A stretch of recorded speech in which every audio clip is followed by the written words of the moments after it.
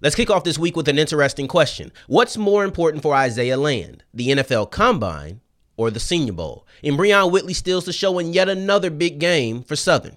Oh yeah, it's Locked on HBCU. Play my music. You are Locked on HBCU, your daily podcast covering HBCU sports. Part of the Locked On Podcast Network, your team every day.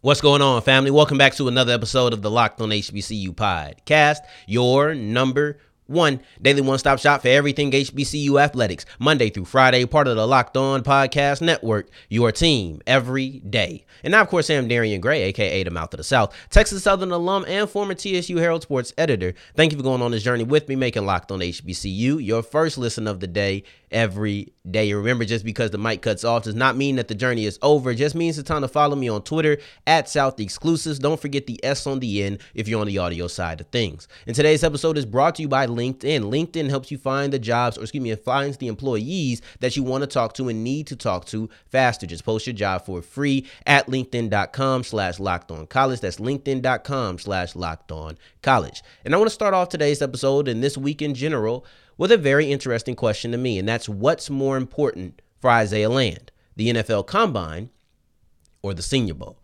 Now, Isaiah Land is the guy who's on the tip of many people's tongue. He's a former Buck Buchanan Award winner, which means he's the best defender in FCS football in a given year. That year was 2021. So you know people are going to be talking about him, whether that's draft prospects or just best overall players, even when we knew he wasn't coming out in the draft.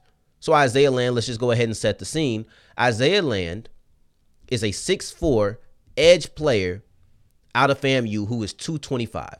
That sentence right there is why this is so important. Those two facets, both where he came from and then also his size, are going to be the defining factors of this conversation. So let's talk about why this is even a question, right? I don't want to say Isaiah Land is a lock, but I am pretty confident. I would say with about 90-ish% confidence, I'll say that I think Isaiah Land gets drafted. It's his spot to lose type of situation. All he has to do is not mess it up. If we're on a scale of 0 to 100, if his offseason is just a 50, just even kill, not slightly below average or slightly above average, just right in the middle, and it's just shrugs, right? Just a whatever type of offseason, I think he gets drafted. So that's why I say it's his to lose. He just has to perform badly. Now, I don't think he needs to blaze the Combine or the Senior Bowl to get drafted, but blazing them can improve his draft stock. And that's what this is about. Which of these events is going to be better for his stock? Of course, I want to know what you guys think, so let me know in the comments below. Y'all going to do it anyway, but I just want to go ahead and encourage you guys to let me know the answer to this question in your view as well. So here's my thing about Isaiah Land, and this is why I say it's going to be a question for him about which event is more important. And it's not because he was a Buck Buchanan Award winner last year or 2021 and 2022, he wasn't able to do it. I think even with a really good season, unless he was the Buck Buchanan Award winner 2 times in a row, even with a really good season, these questions still would have been prevalent. He's an FCS prospect who just is not big. Overall, he's just a thinner player for his position, period. And those are going to be concerns for anybody. There's people who will take him off of their board altogether simply because he's 225 pounds. That's not big for an edge guy. He's going to need to add weight. And that's where the Combine comes in. For me, the Combine is going to be imperative because you need to show that you retain your athleticism while still putting on some weight. And the Combine is going to be in late February, so he'll have time to put on some more weight. I think 240 is a great weight for him. If you can put on 15 pounds and still show that you can move, show with your 10-yard split, your shuttle, your broad, your vertical jump, explosiveness, that's what's going to be important. 240 pounds going to be really good. I think 235 is also pretty solid. I think I'm not looking for a playing weight for the rest of his career. I'm looking for a foundational weight, right? And I don't know if that's really a term. So I'm going to tell you what I mean by that because I don't know if it's really a thing. But foundational weight is basically show me that you can put on weight and still keep everything. Show me, because I know what you played at. If I know you played at 225 and I know what you looked like, I know what your explosiveness was like, and then you come in at 235 or 240, somewhere in that range, right? And you still look like you retain that same athleticism, then maybe I can put on some more weight. But I don't want you coming in at 225 and I feel like I want you at 250. But if you're at 235, 240, and I want you to be around 250, well, that's not as bad. If you show up to the combine in February at 240, I talk to you, say, man, we really want you around 250. So now maybe you open up the year around 245, 247. That's okay. I think that's pretty good. And honestly, I compare him to a guy like Alex Highsmith. Alex Highsmith, who a lot of people might not know, but you should be checking out Locked On Steelers with my guy Chris Carter, HBCU alum, by the way. But you should check that out. He's an edge player, an outside linebacker for Pittsburgh who runs a 3-4, which is what Land is going to need to be in. Land is a stand-up 3-4 outside linebacker. I don't think he'll have the weight or put on the weight to be an edge defender who puts his hand in the dirt in the NFL level. I just don't think that's what's in the cards for him. But I do think he can be really good as an edge 3-4 outside linebacker. That's what I think he'll excel at. So I bring it back to Alex Highsmith. Highsmith's 242 pounds. Land can get to 242. And not only is Highsmith 242 an edge, he's also a starter. He's also, I think he was top 10 in sacks this year. He played on the other side of TJ Watt, which helped, but he still started. And I don't know if we're talking about Isaiah Land being a greatest of all time guy. That's way down the line. We're talking about him getting into the NFL and possibly starting and being an impact player. I think that 240 is a solid weight for that. So you're going to show those intangibles, show those things as a prospect, those things you can put down on paper that with weight, you can still keep some athleticism, and that's going to be big for you in the combine. However, the fact that we're talking about as a prospect is the reason I look at the Senior Bowl over everything, because he'll weigh in at the Senior Bowl. He'll probably do it tomorrow. If he hasn't already by the time I release this episode, at the time recording it, he hasn't weighed in.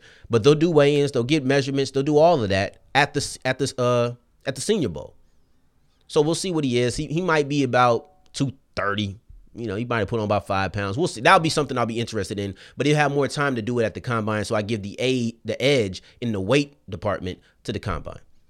But I want to look at Isaiah Land and what he can do on the field. There's a case that he might just be thin. 225 might just be the weight that he feels comfortable and is best at playing at. Because, yes, I want him to add some weight because I think it's necessary. But at the same time, what if that's just not in the card? What if that's just not him? You look at a guy like, I do think 240 is a weight he's going to need to be at, though. Right? Because I think he's an edge guy. But maybe that's just not him. Right? You look at Darius Leonard. There we go. Perfect example. Darius Leonard is not a big inside linebacker by any stretch of the means. Even when linebackers are getting smaller, he's not a big inside linebacker, but he purposely chooses to play at that weight because that's what he feels like he's best at. And he's been, Shaq Leonard now, Shaquille Leonard, but that's what he feels is best at. And that's what he's been able to be an all-pro playing at a lighter weight. Maybe that version is something close to Isaiah Land. I don't know. But at the Senior Bowl, he'll have a chance to prove that regardless from 225, 240, 230, somewhere in that range, I can play. You can quell some of the concerns about your weight if you go in there and say, yeah, even at 225, I'm putting to work on this Purdue tackle. Even at 225, I'm able to penetrate the line. I'm able to get in not only pass rush situation, but then also stopping the run, because he did have double-digit tackles for a loss in that Buck Buchanan Award season. So there's a lot of things that I feel like he can do in the Senior Bowl that are going to be more important than the combine, because not only is weight important, but how you actually play with the weight. That's going to be important. That's something you're going to need to look at. He's going to get bigger, period. He's going to get bigger, whether that happens by February 25th or whenever the combine is, or if that happens by 2024. He's going to get bigger and he'll have time. But if he can show that he can produce at the same level, despite whatever the weight's going to be against some of the Power 5 guys, that's going to be more important than anything else that he'll do. And that's why I say the Senior Bowl is the more important event. You go ahead and let me know what you think. Is it the Senior Bowl or the NFL Combine? Which of these do you think is the more important event for Isaiah Land? And as we continue with today's episode of Locked On HBCU, we're going to be talking about the players in the NFL PA Bowl who really stood out and stole the show, mainly Emmanuel Wilson and then also Isaiah Bolden. Before we get into that, today's episode is brought to you by FanDuel.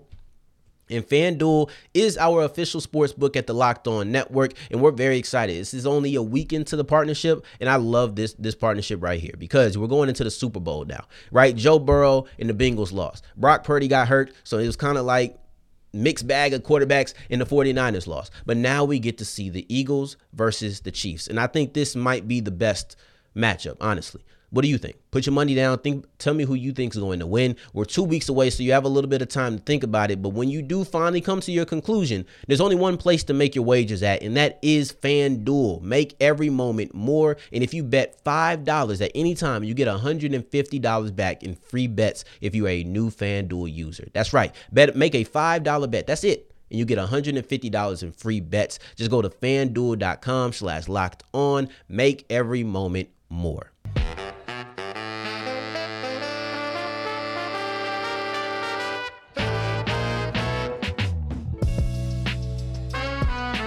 As we keep on rolling on today's episode of Locked on HBCU, I appreciate you for making us your first listen of the day every day. For your second listen of the day, check out Locked on NFL Draft because they're live from the Senior Bowl. They're going to have live shows Tuesday, Wednesday, and Thursday at 8 o'clock Central. So make sure you guys are tuning in for that. And if you can't make the time, just go ahead and catch it wherever you get your podcast. No matter where, you got to make sure you listen because you're going to need to learn about Isaiah Land and Aubrey Miller's performances at the Senior Bowl. And I want to talk about the NFLPA Bowl because there are more pre-draft bowls than just the Senior Bowl. We got the Shrine Bowl coming up too on Thursday with Jadakiss Bonds there. But we're going to talk about Emmanuel Wilson because he was labeled the most complete back all around at the NFLPA Bowl by Maurice Jones-Drew. And Maurice Jones-Drew, I do like. I think he's pretty sensible. When I hear him give his takes, I think they're usually pretty solid. So if he's going to say he's the most complete back, I think that holds a lot of weight. And even the producers labeled Emmanuel Wilson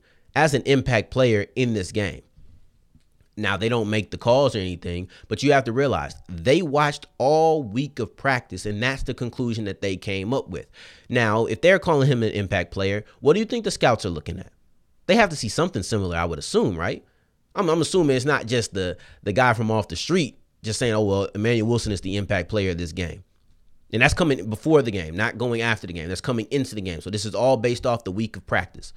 So I would assume the scouts are seeing something at least impressive. He weighed in at 229 pounds, which is about right. He's going to be a bruiser. He's going to be a guy who's up the middle. And in his first run, he showed why he was an impact player. He showed why people were excited. Also, if they said he's complete back, that means he was also catching the ball in practice, which we didn't get to see in the game. But that also probably means he was blocking as well. So all of those facets come into play. But he just ran the ball 4 times. His first carry was 8 yards. He showed a nice amount of patience. He showed a nice amount of vision. And I thought it was a really nice run. It was one of the better runs that I had seen in my watching. So Emmanuel Wilson definitely had a good performance. But then the other guy who had a really standout performance was Isaiah Bolden. And I think he might have had the play that just registered with me the most. The thing about corners is you really don't get to see them until they're attacked. However, we were on the goal line, and in the goal line, you get to see a lot more. You get to see basically the whole field. I don't know why they changed the angle when it comes to the goal line. I'm lying. It's just because it's less field. It's the fact they go deeper. Brain fart, but it's okay. So Isaiah Bolden, kick returner, showed well in practice, had an 8-yard kick return, not too much in the game. He also had a really nice pass breakup that was the highlight to me. And that was a play where they're on the goal line. He passes off the slant. He's eyeing the flat receiver, but then also keeping his eyes on the quarterback. You could tell he was trying to bait the quarterback into making that throw. You could tell that if he made the throw, he said, yeah, I'm a kick return. I got a little acceleration. I'm a burst on this. So quarterback smart enough didn't do it. He's scrambling, still keeping his eyes. But then Bolden realizes, okay, this flat receiver has now climbed to the back of the end zone. I need to flip my hips, turn around completely, which meant he had to have his back to the quarterback at this point. He had his back to the quarterback, located the receiver as he was coming back towards the ball, and fought through the hands to make the pass breakup. It was a play that was exceptional. It was a play that kind of reinforced what people had said about him during this practice. They say, yeah, he has safety experience, and we know about it. However, this is Emory Hunt, I believe, said this. But however, he also showed that he can be an outside corner at the next level. That's exactly what you're going for. That is exactly what you are going for. Now let's talk about two players who there was a little bit more minimal action from them. You know, Kamari Avery. Kamari Avery didn't catch a pass in this game, but he did have a good block, which was important because that was the highlight play. He had a pretty good block. it was important because Gerald Huggins came on the show and he talked about how, look, man, this dude's 6'6", 250, 260. You're going to need to be able to block. So showing that he could put somebody in the dirt was going to be an important aspect of his game. So I'm glad that he was able to do that. And he had enough receiving plays during practice where, they were like, man, this guy is really good in the 7-on-7 periods, really good in the team periods, especially you could tell he's a mismatch on linebackers. I mean, he's 260. He's bigger than some of these guys. He's 6'6".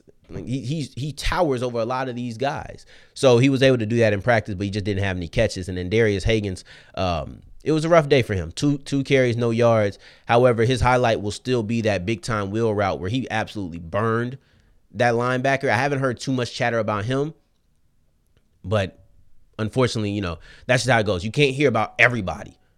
But there was one guy who I heard about despite not playing in the game. And that's Keenan Isaac, the cornerback or the defensive back in general out of Alabama State, because I don't want to just put him into a box. I think he can be on both levels in the next, in the NFL. But Keenan Isaac, he didn't play in the game. But he did show a big time in the one-on-ones and the practice. You saw it. He looked great. In every one-on-one rep I saw, he never looked out of position. He never looked like he was outmatched. And that was something that was backed up once again by Emory Hunt, who was present at the NFLPA Bowl. And it was one where he said this. He basically said that not Isaiah Bowden, but Keenan Isaac showed a lot of polish. And the reason that Isaac showing polish is important is because when you look at FCS prospects, a lot of times if you're not a top 2-round player, even when you are a top 2-round player, you still kind of get labeled that project player. You still get kind of labeled that, he's super raw, but we can work with him. And there's nothing wrong with that. There's many players who I would take who I believe, they're raw prospects, but I think they can become something. But a lot of times FCS players fall into that category. If you say that he has polish and you've seen it in the one-on-ones, maybe he's not so much of a project player. Maybe he's somebody who just is a solid cornerback, somebody who just is a solid press man coverage guy. And that's where they said he excelled. They showed the length, the long wingspan, and also just the ball awareness. It wasn't just, he's got God-given size, and that's why he's good at one-on-ones. No, he had good press skills. He had good feet. He had good ball awareness. This guy really showed what he could be in the one-on-ones, and it was to a point to where I believe even though he didn't play in this game, he'll still be a talking point for many going out of this 1 week of practice. So shout out to Keenan Isaac, Isaiah Bowden, and then also Emmanuel Wilson, who I really thought showed up the biggest of the players. And I know that's 3 out of 5, but they really did show up regardless of where they went to school, and got a lot of praise from not only the journalists who were there, but then also the commentators and the former NFL players who are highlighting what they could be and what they showed in their week of practice. And going forward, we're going to talk about a guy who's done it again.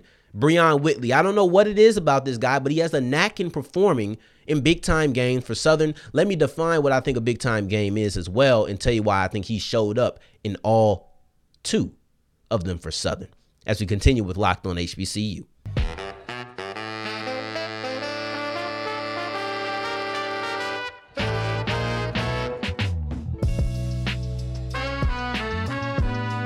And that's wrapping up today's episode of Locked On HBCU. I told you once, I tell you again, and I tell you again and again. Breon Whitley has done it again. He has shown up in a big-time game for the Southern Jaguars and really been the star and stole the show when you're talking about Southern in another big matchup. To me, because I feel like I need to define this, to me, Southern has played 2 big-time games. A lot of people might not agree with that, but to me, they've only played 2 big-time games, and Breon Whitley has shown up in each of these games. But let me tell you why it's only 2, because some people might say California. Their win over California is not a big-time game to me. It's a big-time win.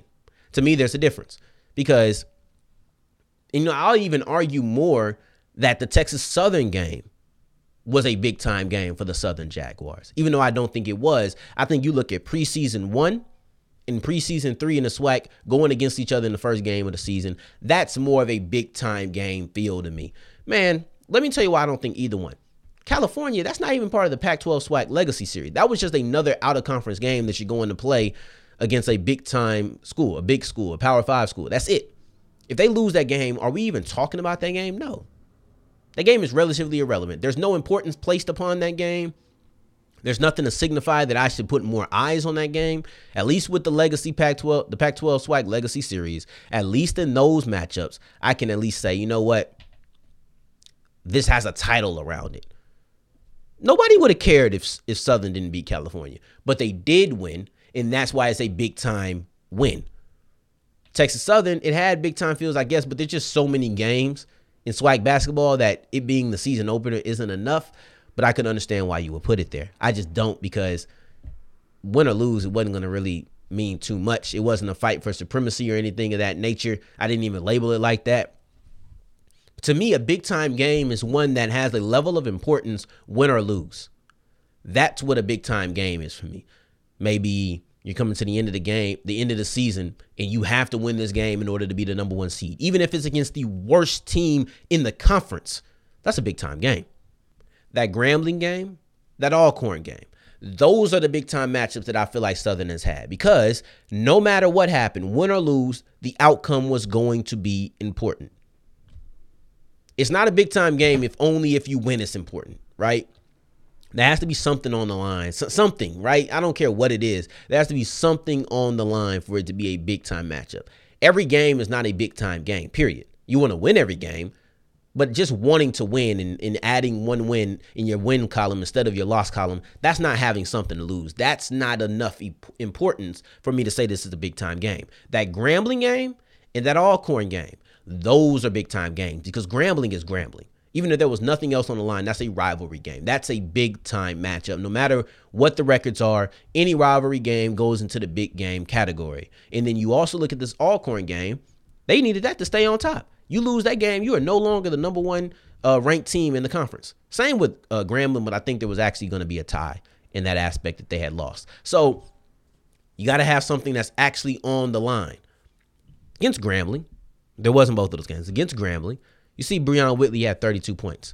That was third most by any player all season in a singular game at that point. Showed up, dropping them from three, 5 of 11 from three, 32 points. Got active inside the arc, got active at the free throw line. You saw that he made pivotal plays that led to them winning that game. So when a big time moment came up, who you think showed up? He was the guy who was the star, him and PJ Bird. PJ Bird. And it's not often that you see those two guys as the man. You know, especially Bird, he's more of the facilitator. He's not often going to be your second leading scorer. But Whitley, he's shown he can put up points regularly. 32 points was different. He had never scored 32. So now you go to this Alcorn game, which is just this weekend. And in this game, he had 27 points. And y'all know I value players who show up in big-time moments. That's just something about me. I said it in football. It remains true in basketball. If you can show up in big-time moments, I'm always going to place a precedent on that intangible, that aspect, that just part of the game, because everybody can't do it. Not everybody rises to the moment. Breon Whitley has rose to the moment in the two big-time games. Against Alcorn, he has 27 points. And it's a little bit less than 32, of course, but it was way more efficient. Instead of putting up 21 shots, he put up 14. Made 9 instead of 11. That's nearly the same amount of makes on significantly less attempts. And then also he was way more dependent on the three in this game. So he shot from three, 7 of 12. Better percentage yet again. He only took 2 shots inside he only took 2 shots that weren't in 3-point range. In those 2 shots he made, he didn't have as many trips to the free throw line. So it was a different type of game from Grambling to Alcorn. But still, Breon Whitley of the Southern Jaguars showed up. 32 points, 27 points. Got boards, got a couple of assists in both games, if I'm not mistaken. This was a guy who, when the chips were on the line, when everything was here, he showed up. He delivered. And I don't know what it is, but it's a trend that I'll be interested to see if it continues in every game except for a TSU game. And I don't care. I'm going to throw my bias in every single time. But on a serious note, Breon Whitley has been a stud. 32 points, 27 points. His 2 highest point totals of the season have came in the 2 biggest games of the season for the Southern Jaguars. I don't think that's a coincidence. I think it's time to label Breon Whitley as a big-time player.